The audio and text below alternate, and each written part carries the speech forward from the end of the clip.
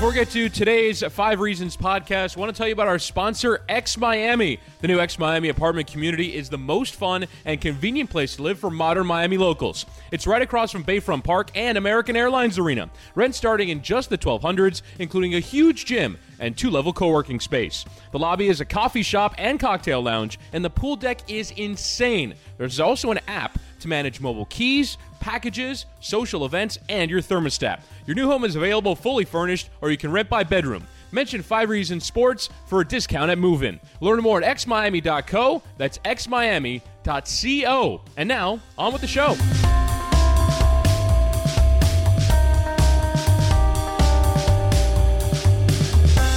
Welcome into another edition of the 5 Reasons podcast. My name is Chris Whittingham, joined as always by Ethan Skolnick. Plenty of housekeeping to get to. We'll tell you about our sponsor, Analytic, in just a matter of moments. Also, thanks to X Miami for sponsoring the pod. In terms of our other podcasts, you're going to want to check out 3 Yards Per Carry, recapping the Dolphins draft after leading off with Minkah Fitzpatrick and then having, obviously, the picks from rounds 2 through 7. Lots to break down. 3 Yards Per Carry will be a must-listen on Monday afternoon and throughout the week if you want to know the latest on the Dolphins draft picks. Also, check out Ballscast and Miami Heat Beat still going through the NBA playoffs. Thanks for joining us. You can subscribe to the podcast on iTunes or Google Play. You can follow us on Twitter at 5 Reasons Sports. And Ethan, we're going to talk some NBA playoffs today. We're kind of in a weird stage because obviously some series ended quickly, and so you had game 1s before you had game 7s. But right about now, we are smack dab. We had the first round complete. We are now into round 2, even though we've had 2 games worth of round 2. So we're going to kind of tackle our 5 biggest questions that we're discussing in either the aftermath of round 1 or looking ahead to round 2. And we have to start with the Cleveland Cavaliers. LeBron James telling his coach, telling everyone involved, I'm not coming out of the game. I'm not leaving the game. I'm going to play every single minute. And then he was forced to leave because he had a cramp. But in the middle of playing 45 minutes, scored 46 points, leads the Cleveland Cavaliers. They're not at the brink just yet. We cannot talk about LeBron going somewhere else just yet. What did you learn from what Cleveland did in that series? The fact that Indiana kept it close and the fact that LeBron ended up pulling out, but also having to summon this kind of effort. This is a Game 7 in the finals kind of performance, not Game 7 of round 1. Yeah, he shouldn't be having to do this at this point, Chris. And, we're not going to talk a lot about where he's going after this season, but it's pretty clear he's going somewhere else because the way that this series played out and how challenging it was for him and for them. We know the way that LeBron breezes through first rounds.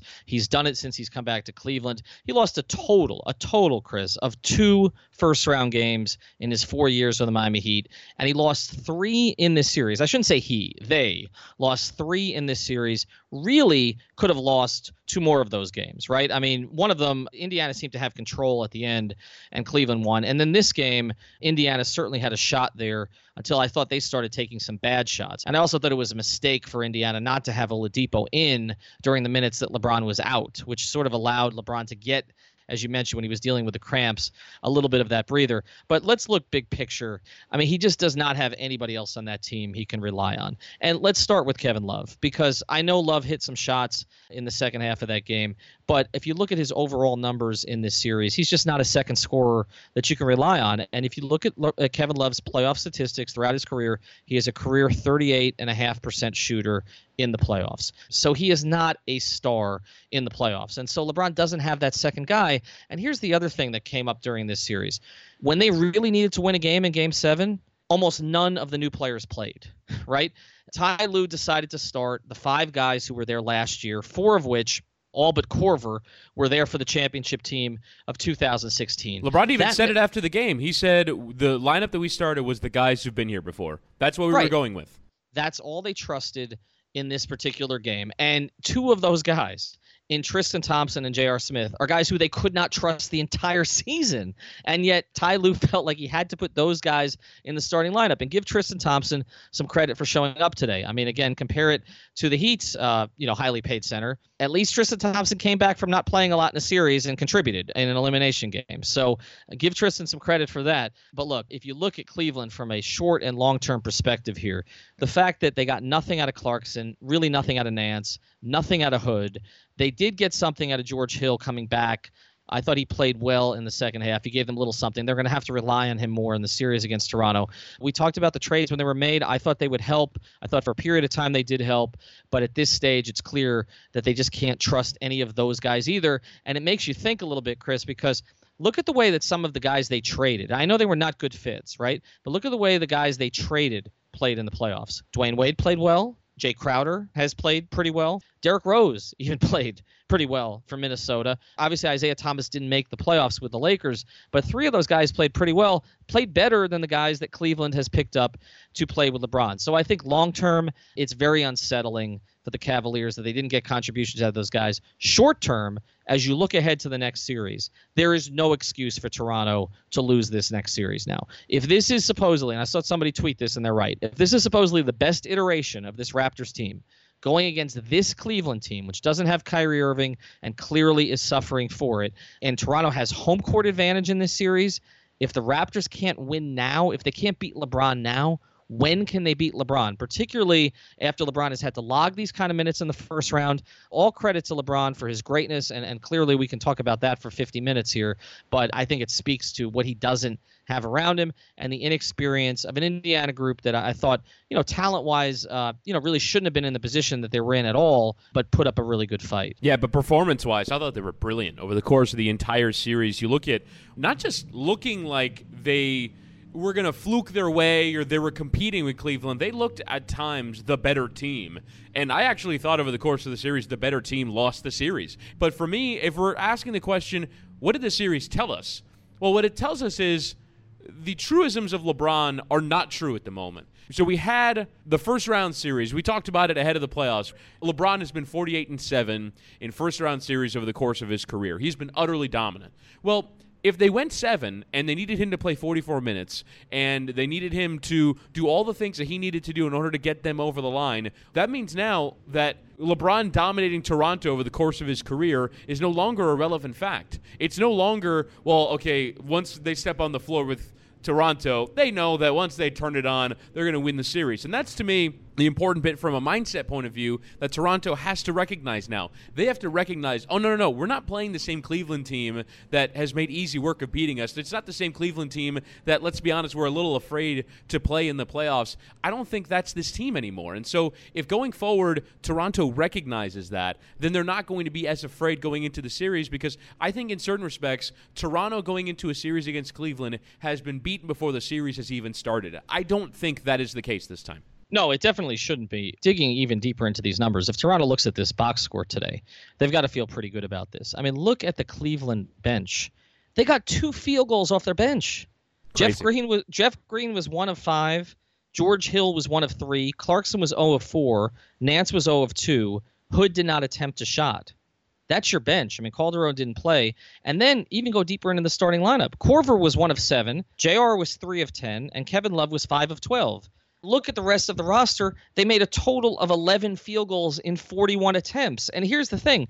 That's not a fluke. This is the kind of performance that they've gotten in way too many games this year from whoever the supporting cast was. And look, in large part, they're advancing because they attempted 40 free throws today. And I thought, I know you hate talking about the officiating, and we don't want to get into conspiracy theories that the Raptors-Pacers series would have been on NBA TV 8. Okay, they would have buried it on not even on the first 7 NBA TVs. They would have found someplace else.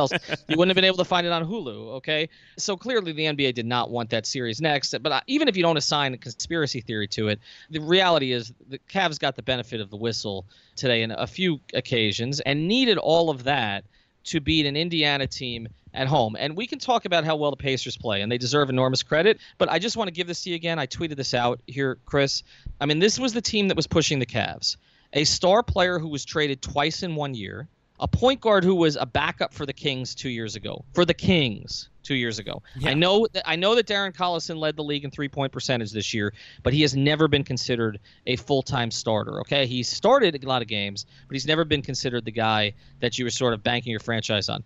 The third guy was arguably the least talented of the 2 Bogdanoviches, because actually if you look at the guy with Sacramento that played this year and the rookie season that he had, he's a more multi-skilled player, okay? This one may be the better shooter. By the way, if you ask me which Bogdanovich is the one for the Pacers and which is the one for the Kings, I wouldn't know. I think Indiana has Boyan, but I'm not sure. But again, you can argue that he's the less talented of the two Bogdanoviches.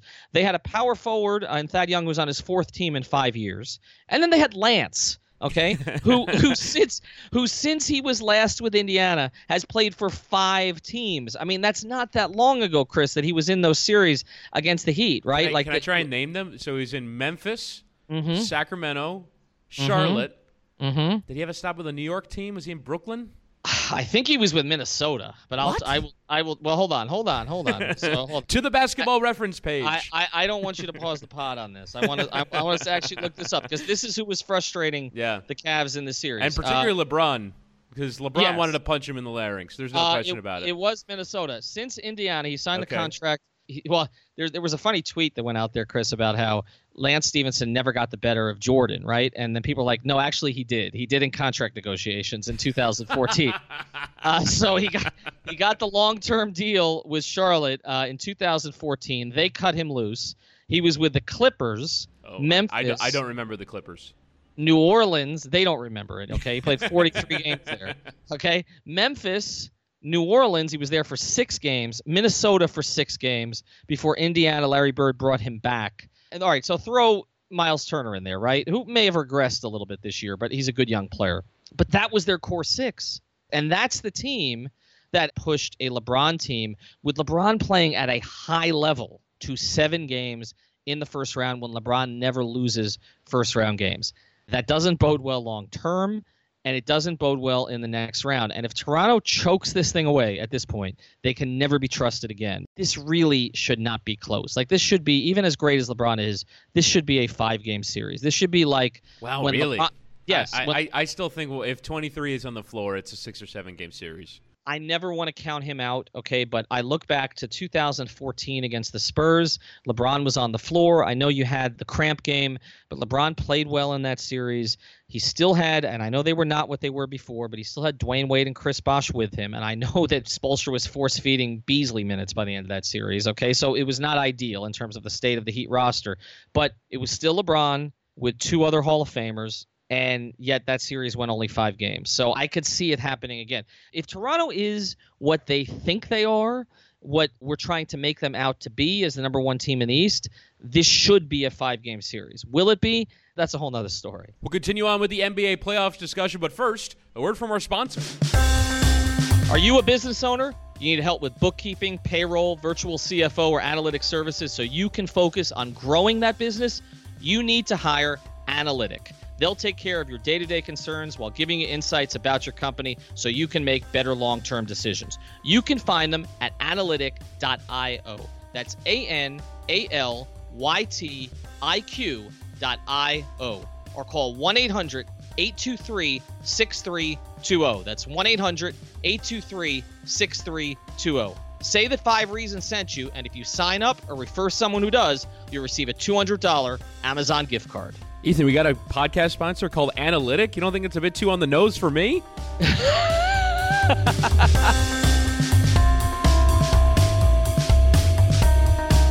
Moving on now, Ethan, to the next point we wanted to get to, and that is this. There were 8 teams, obviously, that went out in the first round of the Eastern Conference playoffs, and I want to ask you the question, which of those teams, for you, showed the most promise? Well, I think you got to start with Indiana, right? Of all of those teams, what the Pacers were able to do. Again, we're sort of downgrading Cleveland a little bit here, but the Pacers played a very complete series. They just couldn't finish 2 of the games that they needed to finish. But if you look at what they established here in the postseason, they have a legit star, and that was a huge question. Who was going to be the guy who was going to replace Paul George? And Oladipo outplayed Paul George by a significant margin in the playoffs this year. If you look at what Paul George did, especially in that last game with Oklahoma City, and what Oladipo was able to do on his own. So it's like they switched roles, and Oladipo thrived in his new role. And the other thing about Oladipo is he's a local guy, played at Indiana. He's likable. He gives the Pacers somebody they can build around. He wants to be there, unlike Paul George the last couple of years. So I think that's a huge thing for the franchise, and they also have some flexibility. Now, they have not been traditionally a franchise that free agents have flocked to, but again, I think having a likable superstar there at the front of it, the feeling that it's a young, growing team, I think that will certainly help them. I think you can make a case for Minnesota. Chris, also that's a team that at least, some of the young guys there got some experience. But I I wasn't think terribly impressed, to be honest. Yeah, they have some things to work out. The Butler-Wiggins collaboration doesn't look like a great fit. And that contract for Wiggins makes it problematic what you're going to decide to do with him going forward. Why can't they defend? That's, to me, that's the biggest concern. All three of those guys are plus-level athletes. It's not like you have Nikola Jokic, who's just sort of a lumbering big guy out there. But those guys should be athletic, difficult to get behind wings/bigs that are perfect for the modern era, coached by Tom Thibodeau, and they can't defend. I don't understand how that happens. Well, Towns has never been a great defender, right? Like, that was the knock against him coming in, that he was multi-skilled offensively, but not a great defender. Wiggins was supposed to be, but sometimes his instincts are not where they should be. Obviously, Jimmy Butler is a plus defender, but you're right. They should be better collectively with Tibbs coaching them, and they haven't been. I think really the only team that really showed itself extraordinarily well in the playoffs as far as really sort of building towards a future was Indiana. That would be the one that I would look at. For me, actually, the team that showed the most promise was the Milwaukee Bucks. I think when you look at Milwaukee, the reason why I say this, obviously Boston is not quite a 2 seed, right? It's not quite as impressive a series, but the fact they won 3 home games and the fact that they're an organizational cluster bleep. They do not have their house in order. They have some fit issues on their roster. They do not have a good coach. Their front office has been all over the place with how they've built this roster. They've got decisions to make. But in the midst of all that, they have Giannis Antetokounmpo.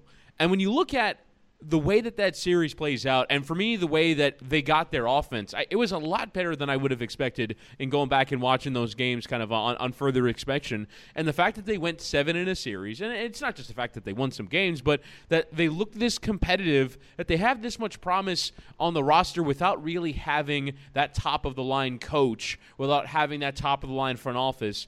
I don't know if they move into the new arena next year or the year after, but they're going to be in a place where I think they can invest a little bit more in building out the infrastructure around Giannis, because they're going to have to start doing that. But the fact that even without that infrastructure, without a well-run organization to back Giannis Antetokounmpo, they went to Game 7 with a Boston team that, yes, they don't have Kyrie Irving, Gordon Hayward. It's still a pretty good team, and one that I want to get to this later. I think they actually have a decent chance to compete well with the Sixers, even despite missing those 2 guys. So I think they performed really impressively for me, the fact that they kept punching back when Boston was trying to knock them out of the series. It won games by big margins at home as well. I didn't think that they were going to be that good in a series. I thought they were a walkover in the playoffs. They pleasantly surprised me. All right, let's move on to the next thing we want to get to, and that is you had some disappointments in round number 1. You had a few teams that certainly had higher expectations going in. You had the Portland Trailblazers, who were the higher seed, getting swept out of the playoffs by the New Orleans Pelicans. You had the Miami Heat going out in 5. But I think the big one for me is the Oklahoma City Thunder losing to the Utah Jazz, despite having the higher seed, despite having the 3 superstars, if not superstar quality players, at least big names in that series. Which of the teams that I just mentioned needs to rethink their blueprint and potentially even blow it up? Well, I think a lot of them do. That's why we're going to go a little longer on this section than the last one, because I think we saw a lot of these teams that lost in the first round are in some kind of trouble.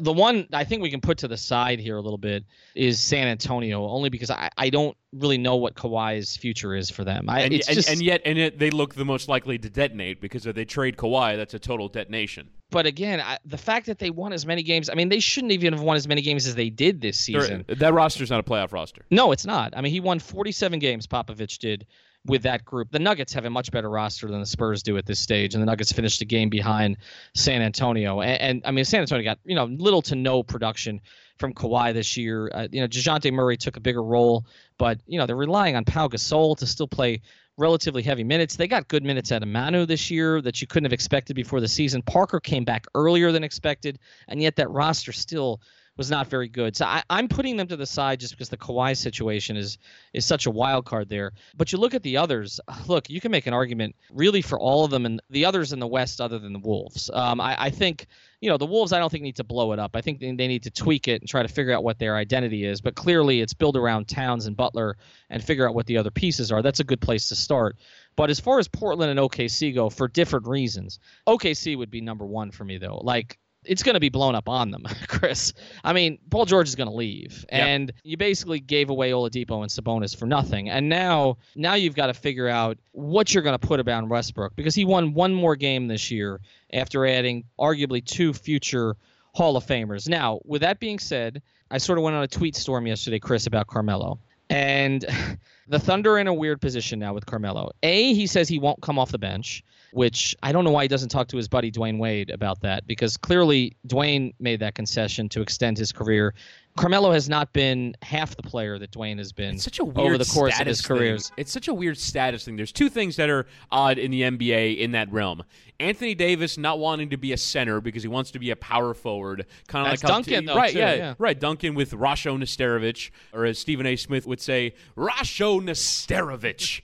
But that and not wanting to come off the bench because there's a status thing that a player that's as good as Carmelo Anthony, it's not really necessarily about, does every team start their 5 best players? It's about finding the best combinations, the best ways to deploy a lineup. And, like, what would realistically be heard about Carmelo if he came off the bench? Like, would anyone think less of Carmelo? Like, less than we already do, right? No, they would think more of Carmelo. That's the reality here, okay? And that's why I don't understand why he doesn't get it, because Carmelo is a guy who has earned the most plaudits, earned the most praise for the way that he's played in the Olympics, right? Playing around other great players. That Carmelo has stepped forward there, but he's also showed more of an unselfish streak than he shows in the NBA. I mean, he's given up some shots. He's played better defense. He's rebounded from the 4 spot. He's done all of those different things, whereas he has refused to do a lot of those things in the NBA. And I just want to give you, because again, this plays into the situation Oklahoma City is in right now, because they've got to figure out what they're going to do if Carmelo decides to opt in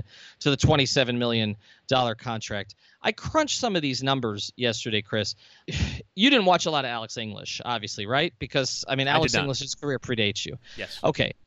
Would you say that Alex English is considered one of the, when small forwards come up in the NBA, do people typically say he's a top 10 small forward all time? I mean, is that a name? I know next to nothing about Alex English. Okay, I'm going to give you some numbers here, Chris.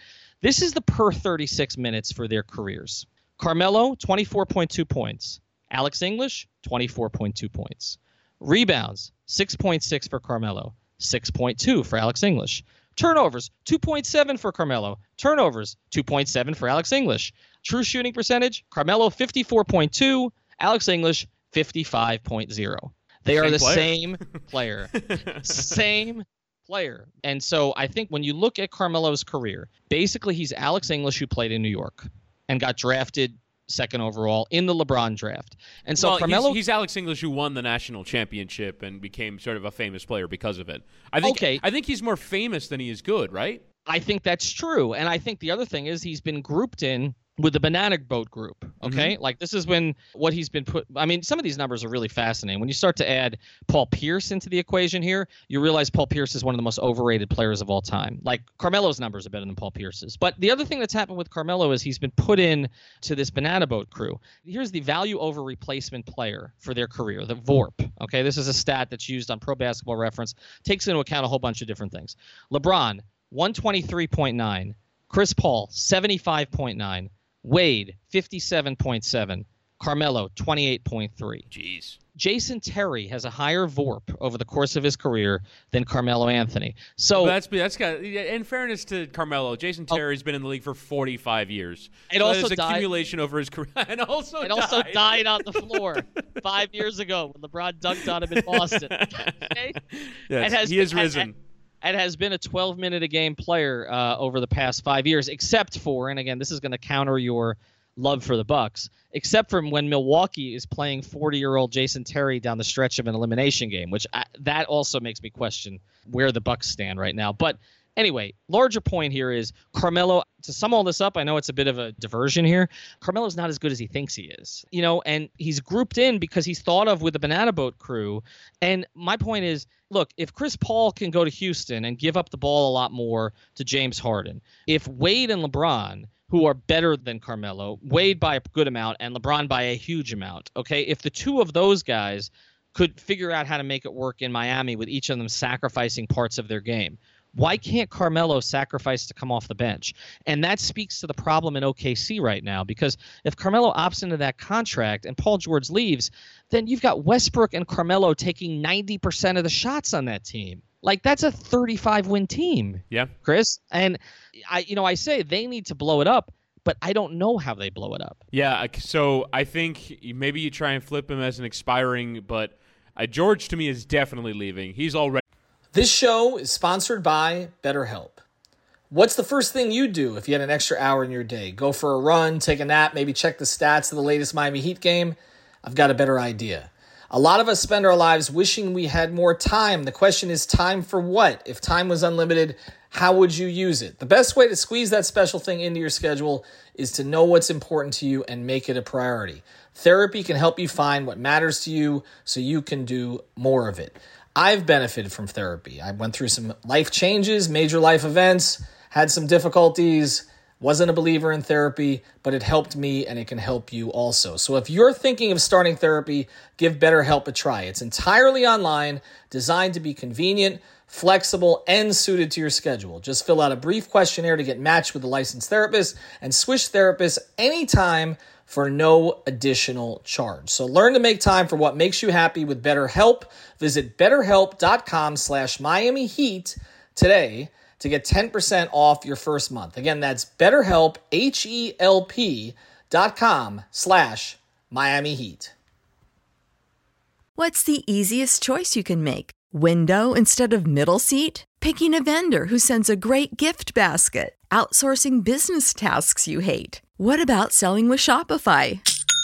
Whether you're selling a little or a lot, Shopify helps you do your thing, however you cha-ching. Shopify is the global commerce platform that helps you sell at every stage of your business. From the launch your online shop stage to the first real-life store stage, all the way to the did we just hit 1 million orders stage. Shopify's there to help you grow. Whether you're selling scented soap or offering outdoor outfits, Shopify helps you sell. Wherever and whatever you're selling, Shopify's got you covered. Sign up for a $1 per month trial period at shopify.com/try. Go to shopify.com/try now to grow your business, no matter what stage you're in. Shopify.com/try. Everybody in your crew identifies as either Big Mac Burger, McNuggets, or McCrispy Sandwich. But you're the Filet-O-Fish Sandwich all day. That crispy fish, that savory tartar sauce, that melty cheese, that pillowy bun. Yeah, you get it. Every time. And if you love the Filet-O-Fish, right now you can catch two of the classics you love for just $6. Limited time only. Price and participation may vary. Cannot be combined with any other offer. Single item at regular price. Ba-da-ba-ba-ba. A Laker. I think LeBron's already a Laker too. I think they're going to end up playing together. But I think that Paul George is definitely going to be a Laker next year. There's no question about that in my mind. And then from there, it's already a team starved for role players. I guess the only good thing for them is they can get some cap space. But even then, I mean, Steven Adams on a big deal. It's not a very maneuverable team. For me, the candidate, if I'm looking at the Western Conference, is Portland, because you look at Lillard and McCollum, and at a certain point, it's the same thing with Toronto, right? So Toronto, if Toronto goes out in round 2 to Cleveland again, I'm going to say they have to make the changes. At a certain point, you just have to acknowledge, I'm going to stop beating my head against the wall, try and limit the redundancy of my team, and try and fill out this team more. And I think you can go 2 for 1, 3 for 1 with CJ McCollum in a way that makes sense. But to me, the team in the Eastern Conference is one that obviously we focus on a ton, and that's the Miami Heat. And I think that, we've talked about different ways that this can be done. I think at a certain point, the Heat have to look at themselves and start to look towards their future and think, what can we do to change the fortunes of the franchise? What can we do? And I think this is the offseason that I think Pat Riley gets a little fed up. And I think he's going to want to make changes. Now, for me, writing out the Hassan Whiteside contract and the Tyler Johnson contract is the way to go, just because if you're not going to win, then I don't want to pay a penalty to get rid of these contracts. But maybe turning the players of value, the Dragic's, Kelly Olynyk, just into pieces, into assets that would make more sense a bit further on down the line. Like, for example, I texted you the idea of maybe Boogie Cousins sign and trade so you can get him in. He might even play next year because he's off an Achilles injury, so maybe you can kind of just take a redshirt year on that first year of the deal. But I just think you have to figure out different ways to try and change this math, because as presently constituted, it is not going to work. I don't know what the route to blowing it up is or how significant the move would have to be to consider it blowing it up, but I think the Heat have to think about wholesale changes. Yeah, we're going to devote an entire pod to that because I think we want to look at all of the different options and whether or not it's, like you said, if it's conceivable and if it's advisable. Those are two different things. But here's a stat, Chris, that speaks to the trouble that they're in right now. Usage percentage in the playoffs. I want you to tell me which of these 10 names, based on age and where they're supposed to be at this stage of their careers, does not belong. Okay? Yep. 1 is Westbrook, not surprisingly. Nope. 2 is Harden. Makes sense. 3 is LeBron. Yep. 4 is Durant. Remember, no Curry, so a larger burden on him. 5 is DeRozan. Makes sense. 6 is John Wall. Yep. 7 is Donovan Mitchell. Of course. I mean, he's running the whole damn offense. No other scorer on that team. Mm-hmm. 8th is Anthony Davis. Yep. 10th is Victor Oladipo. Okay, so that who's left at 9 then? 36-year-old reserve Dwayne Wade. Twice released/traded this year. 9th in usage rating. Yeah. 9th, 30.4. Okay, that's like insane. That's like a Dwayne Wade usage rating from 2009. It may not have seemed that way. Why? I don't understand. Like, why? Because this team was broken before he came, Chris. It's what we've talked about on the pod. But Ethan, I mean, we saw when Dwayne wasn't here, evenly distributed, the record was about the same. You don't mean to tell me, so if Dwayne Wade wasn't there, do you think that he would have been swept by Philly? Well, I mean, they had a Dwayne Wade game, right? Right, but what I'm saying is... Excuse me for the long side that's going to show up here on the podcast. Look, would they have been swept? I'm not sure. Would Josh Richardson have been more aggressive without Dwayne? Would Hassan have felt like it was more his team? There's a lot of variables that are hard to measure, right? Obviously, if Dion Waiters doesn't get hurt at the beginning of the season, it's very possible that Dion could have put up that usage rating too, right? He's capable. I mean, I don't know what he's capable of for percentage. We'll see in terms of his shooting percentages next year and coming off that injury. But I know he's capable of the usage rate, so it's possible for him to do that. But look, they just went right back to it. Like, it's what we talked about in a previous pod. And it's one of those things when you look at a number and you don't think it's going to back up what you're saying exactly, which is kind of like when I looked up the Alex English, Carmelo Anthony thing. And I was like, oh, my God. Why were you thinking about Alex English? Because I was just thinking about Carmelo, and I'm just thinking about how I just think he's been put in a space that he doesn't belong in over the course of his career because of who he came into the league with. And that he was part of that draft class with, obviously with Dwayne and with LeBron and with Bosh. And he was the guy that I said earlier he went second overall. Of course he didn't. He went third. Darko Milicic went second. What was Darko Milicic's VORP? I don't think it was. I think it was negative. I'm pretty sure it was negative. But I mean, getting back to this though, look, this is a double-edged sword here. On one hand, like, credit to Dwayne, like, that he can still do this at this age. Like, that's remarkable to have a 30 usage rate at age 36. I mean, again, Allen Iverson, whose usage rate was ridiculous, okay, was out of the NBA at 34. Wade is 36, and I don't know if that says something about A, Spoelstra is too reliant on him still. B, they don't have a type A personality on the entire roster, right? Because it's not Goran as far as that personality. It's not Josh. Justice showed a little of it, but he's not really ready for that yet. It's not Hassan. Well, who is it going to be? James Johnson? Olynyk? The guy does not exist on the team. So this isn't a slight to Dwayne at all. The fact that he's still trying to do those kind of things, I think a lot of it just fell to him by default. But it does speak to what you're saying. Like, they need to fix the roster because if Dwayne comes back, and I know you think he is and I think he isn't, but if Dwayne comes, he can't be doing that at 37 and 38 and 39. But again, I just, to me, and it is the one bummer. They didn't make the playoffs last year. I would have loved to have seen what it would have been like last year. But I just think that in the playoffs, the decentralized approach that the Heat had where, yes, you didn't know who the closer was going to be, and at times it looked bad. But there are also times, the first half of the year, where it looked fine. Like, I think the Heat, if you're going to have basically a group of 10 role players all forming a collective and trying to be better than some of their parts, you negate that when you plug in a player who is not a superstar quality player. I mean, Dwayne Wade's a good player, particularly in the postseason. He's not a superstar anymore. if you kind of remove that concept out of the Heat, what do they become but a bunch of role players all funneling their efforts towards one player who can't do it anymore? And so I just kind of wonder what it would have looked like if they had a more Boston-like approach. I don't know if Boston had any player, and I can check, if they had any individuals who in that series against Milwaukee were, high usage or were demonstrably higher usage than everybody else. But I would have liked to have seen what that decentralized approach would look like and say, all right, well, we don't have in an individual, we have as a team. And I feel like you kind of remove that from the Heat. And you saw that in the regular season. I've mentioned the numbers plenty about how the Heat were worse when Dwayne Wade was in the game in the regular season. But you saw that in the regular season, the game changes, and everyone's like, all right, Dwayne, go again. And as much as that's not Dwayne's fault, right? It's not his fault that the whole team defers to him. I will say I can't imagine he would reject that idea. I'm sure he doesn't mind having the basketball. But I do think that whole approach just doesn't work. It doesn't work with Russell Westbrook. And so what makes you think it'll work with Dwayne Wade? One other stat before we move on the Heat. The other thing that's not sustainable, I know we've done a lot of podcasts on this. Guess who was first in the NBA in the playoffs through the first round in turnover ratio? Goran Dragic. Hassan Whiteside.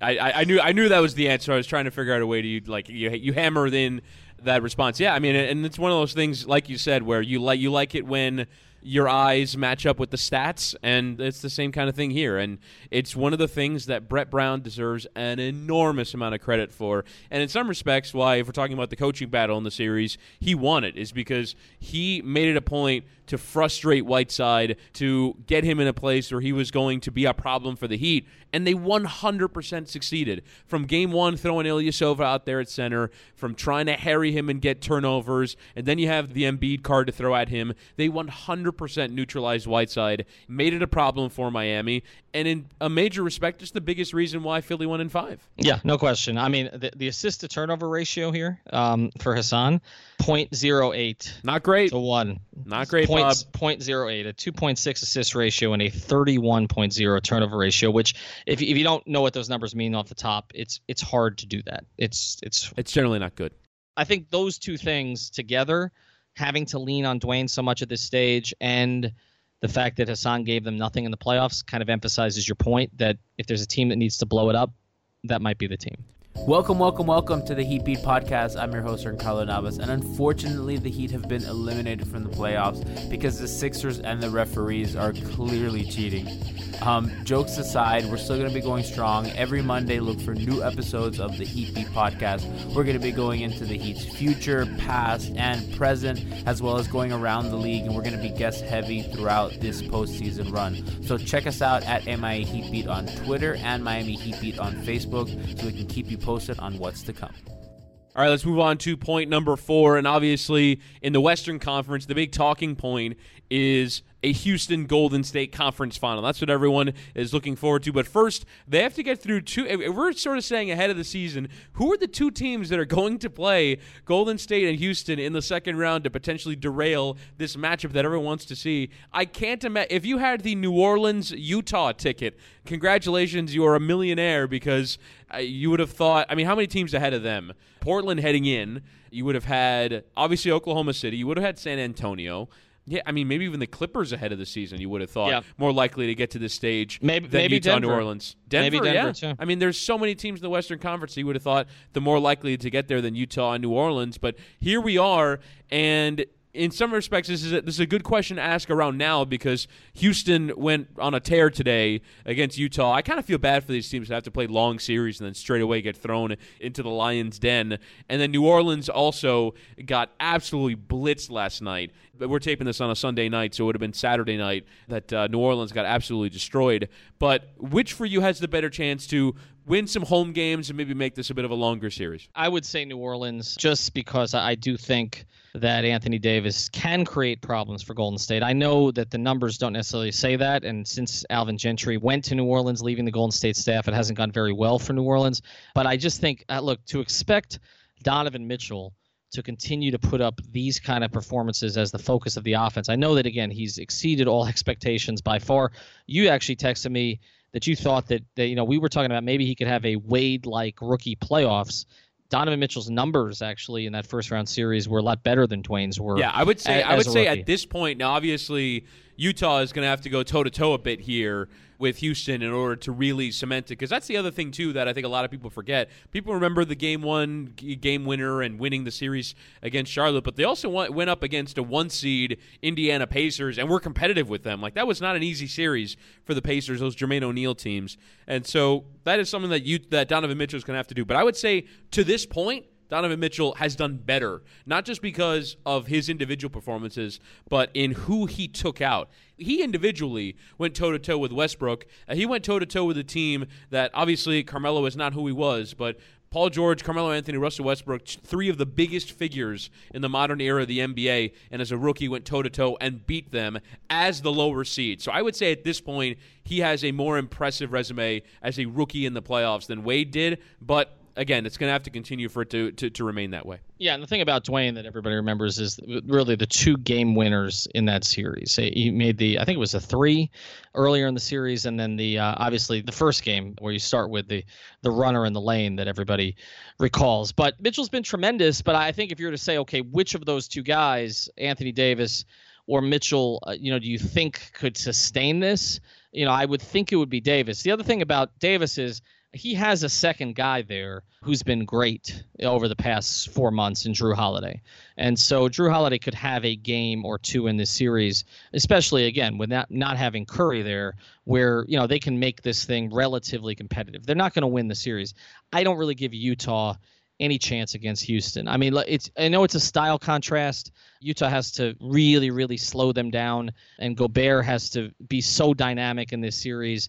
But the thing about Houston is so much of what they do comes from the outside anyway, that I don't know that Gobert can be as much of a factor as he could be against some other teams. I mean, if Houston's going to jack up a 3 in the first 4 seconds of the clock, what does Rudy Gobert's presence mean in terms of that? So, like you said, I don't think either of these matchups are particularly close. In fact, I'm not expecting much of a second round, actually. I don't. The West matchups are not compelling to me. Boston not having as good a coach as Stevens is, I do think it catches up to them not having Kyrie. We're not going to talk about Hayward because he was never really there this year, but not having Kyrie in this series. And then the other one, as I said, if Toronto just plays the way they're capable of playing, that should be a 5-game series. But again, that's trusting Toronto to do something that they don't typically do. In terms of in the West, I would say probably New Orleans, just because we don't know what Curry's going to be like when he comes back. And I'm telling you, Ethan, I don't know how much of the Golden State game you saw last night. I honestly have felt bad this season. I have watched next to none of the Golden State Warriors this year because kind of like how Golden State's been bored with the regular season, I've been bored with the Golden State Warriors. Like, I want to see them in the playoffs, and I want to see the YouTube clips of when they're absolutely on fire and everyone's tweeting stuff out. Oh, my God, this is classic Golden State. But I don't feel like we've had that same kind of rabid energy. Do you remember when they came onto the scene? 2015-16 was the year that they won 67 and then won the league.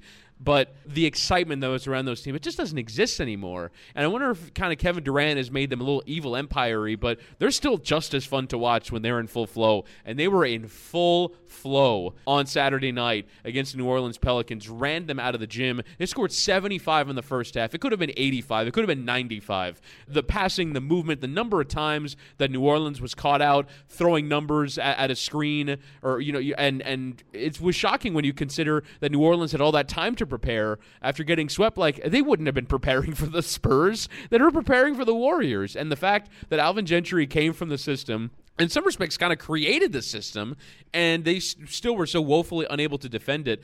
I still think, though, that because I think it's more likely that you can be prepared for the Warriors in a playoff series than in the regular season, because you have to be so disciplined. You have to be constantly thinking about it. In the regular season, it's harder. In the playoffs, you can kind of focus in on what they're trying to do. I think New Orleans, particularly when they get back home, is going to have the ability to make these closer games. I think Houston, in 4 or 5 games against Utah, I think you just saw today this lack of firepower that they have. Oklahoma City's not able to make them pay because they're not a good offensive team, despite having good offensive players. Houston's a really good offensive team, and I think they kind of got over some of the woes that they were having in that Minnesota series with that 50-point third quarter that they had. I think it was in Game 3 or Game 4, and they haven't really looked back from there. So I think Houston's going to make quick work of that. I think New Orleans can make it a little bit more difficult. Hey, Chris, why don't you tell the people about the Balls Cast? Don't mind if I do.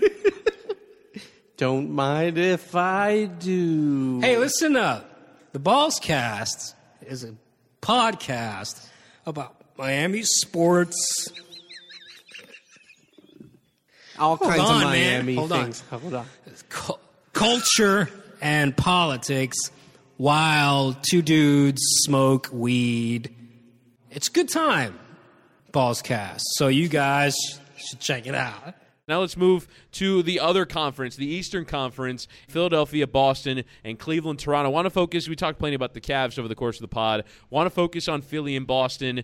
Do you think, Ethan, that Boston has much of a chance to keep it competitive? And do you think that if it's not competitive, that we're going to learn a ton about the Sixers? It shouldn't be particularly competitive when Boston doesn't have Kyrie and, again, is not the team they thought they were going to be when they had Hayward. I think Stevens can make it competitive. Obviously you're going to have Embiid from the very start of the series, unlike the last series. I mean, the Sixers going back to the regular season, we can talk about the quality of that streak, but going back to the regular season, they've won, 21 out of 22? It's pretty good. And we saw the flow, during that series. I look at the way that Philly is able to force their pace on you. If you look right now at the top 10 players in the league in pace in the playoffs, 9 of them came from that Heat-Sixers series, and the Heat didn't want to play that way. So that was Philadelphia forcing the action. So if they can do that again against Boston, I think that's where Boston's lack of depth at this stage will hurt them. I mean, look, they're giving minutes to guys that you would not expect to get minutes at this stage. And for a team like that, look, I love the Larkin kid because I watched him play at UM. He's not a high-level backup point guard. He's getting consistent minutes here in the rotation, again, because of the way they've had to sort of play without Kyrie, and they just get Smart back. And obviously I like what Horford does, and I love Jaylen Brown and Jason Tatum as long-term plays. But I do think Philadelphia has better top-level talent. They have experienced shooters around them.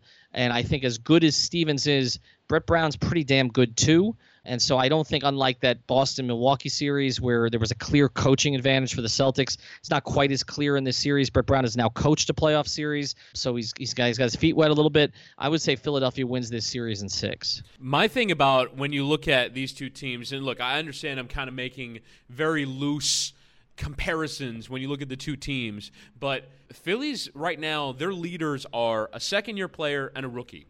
And Boston as the same thing. And you watch them play, Jaylen Brown looks up for it. Jason Tatum looks up for it. They do not look like they are being overwhelmed by the look of the playoffs. They don't look like they've been out of their depth in this postseason. Now, they have been out of their depth away from home, and that for me is the biggest concern. Is I think it really is going to be up to Boston if they're going to be competitive in this series to win one, if not two, of the home games to start the series. Because I think away from home, it's going to be pain for them. And so if Philly wins game one or game two, or perhaps even both, it's curtains for the series, because I don't think they're going to win a road game in this series. But can they win games 1, 2, and 5? I absolutely think that they can. And you look at what they've been in this postseason, it's exactly what I prescribed for the Heat. I thought it was the case, and the numbers back it up. You mentioned the usage percentage number with Dwayne Wade and how high it was. Do you know the Boston Celtics' highest usage guy is in terms of regular minutes guys? I think I said it at 15 minutes. Their highest usage guy is Marcus Morris. And so Jason Tatum, 23%. Jaylen Brown, 22.5%. Rozier, 21%. Horford, 21%. Marcus Smart, 19.5%. Like, those are their main 5 pieces, and they share the basketball. They're all trying to get in on the act, and that's obviously the Stevens magic, but it's also they have a decentralized approach. It would not look like that with Kyrie Irving in the team, and they figure out a way in their home games. Again, it was Milwaukee, not nearly the quality of opposition that they'll be facing the Philadelphia 76ers, but they have that kind of approach to where it's not just we're going to stand around and watch someone try and win us a playoff series. No, it's on everyone, and I think in home games where role players stand out a bit more, where you have that ability to maybe perhaps play to a different level, I think the Boston Celtics can compete in games 1 and 2. And if they win them both, or even win one of them, I think it'll be more out of the series than some might have expected, because they have a chance to win game 5. It goes 6. I think Boston, particularly in the games at TD Garden, have a chance to make this a difficult series. And I think that for me is the reason why I think both series in the East will be good, because I think Toronto and Cleveland are going 7 just by virtue of Toronto, Hoodoo, and LeBron. But I think this series is to me, of the three series that are non-Toronto Cleveland, the one that has the best chance to be a bit more competitive because Boston has home advantage and they've been better at home. The thing about this series is everybody's going to make it a referendum on their futures, the futures of the two franchises. We kind of did that a little bit on our last NBA pod.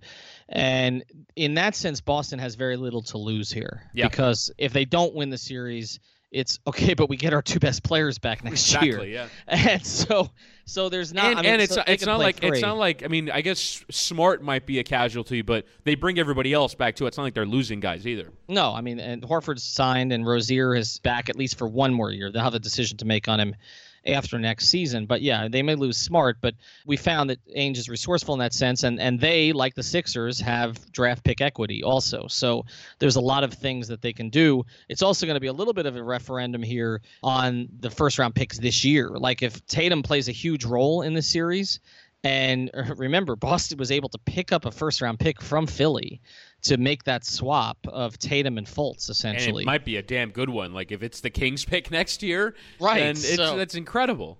Right. So look, if Fultz does not, and I wonder if Philadelphia is going to feel Brett Brown didn't play Fultz. The last 3 games of the series against Miami.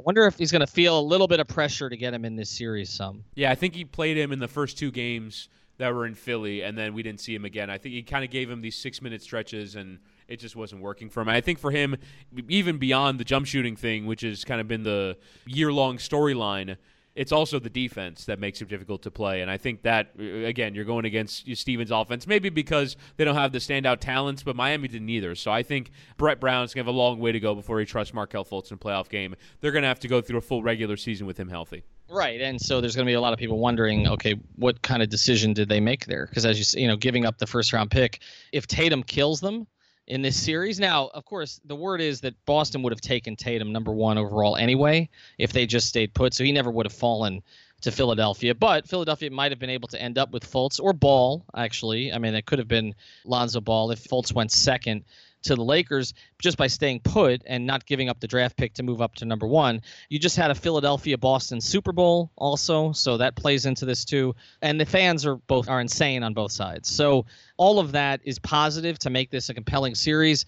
I just think it's hard to put too much stock into it when, like I said, Boston is not going to have the 2 best players on the roster. All right, so that'll do it for this edition of the 5 Reasons Podcast. Again, check out our sponsors, X-Miami and Analytic. Check out the other podcasts in the network, Miami Heat Beat, 3 yards per carry with their draft episode this week. We'll be talking to Simon Clancy later on in the week. And also check out the Balls Cast, which has been thoroughly entertaining for my money. Also check out 5 Reasons on Twitter. We are at 5 Reasons Sports. We're doing a Miami Heat Beat takeover this week. 5. They've got about a dozen crew members. 5 of them will be taking over the account over the course of the week. So check that out at 5 Reasons Sports. Subscribe to the podcast on Google Play, on Apple Podcasts, on Stitcher, or wherever you get your podcasts. Thank you for listening.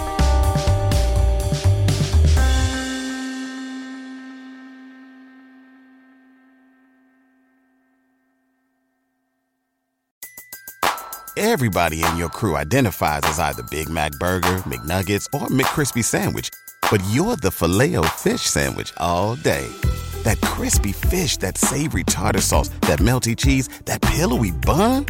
Yeah, you get it. Every time. And if you love the Filet-O-Fish, right now you can catch 2 of the classics you love for just $6. Limited time only. Price and participation may vary. Cannot be combined with any other offer. Single item at regular price. Ba-da-ba-ba-ba.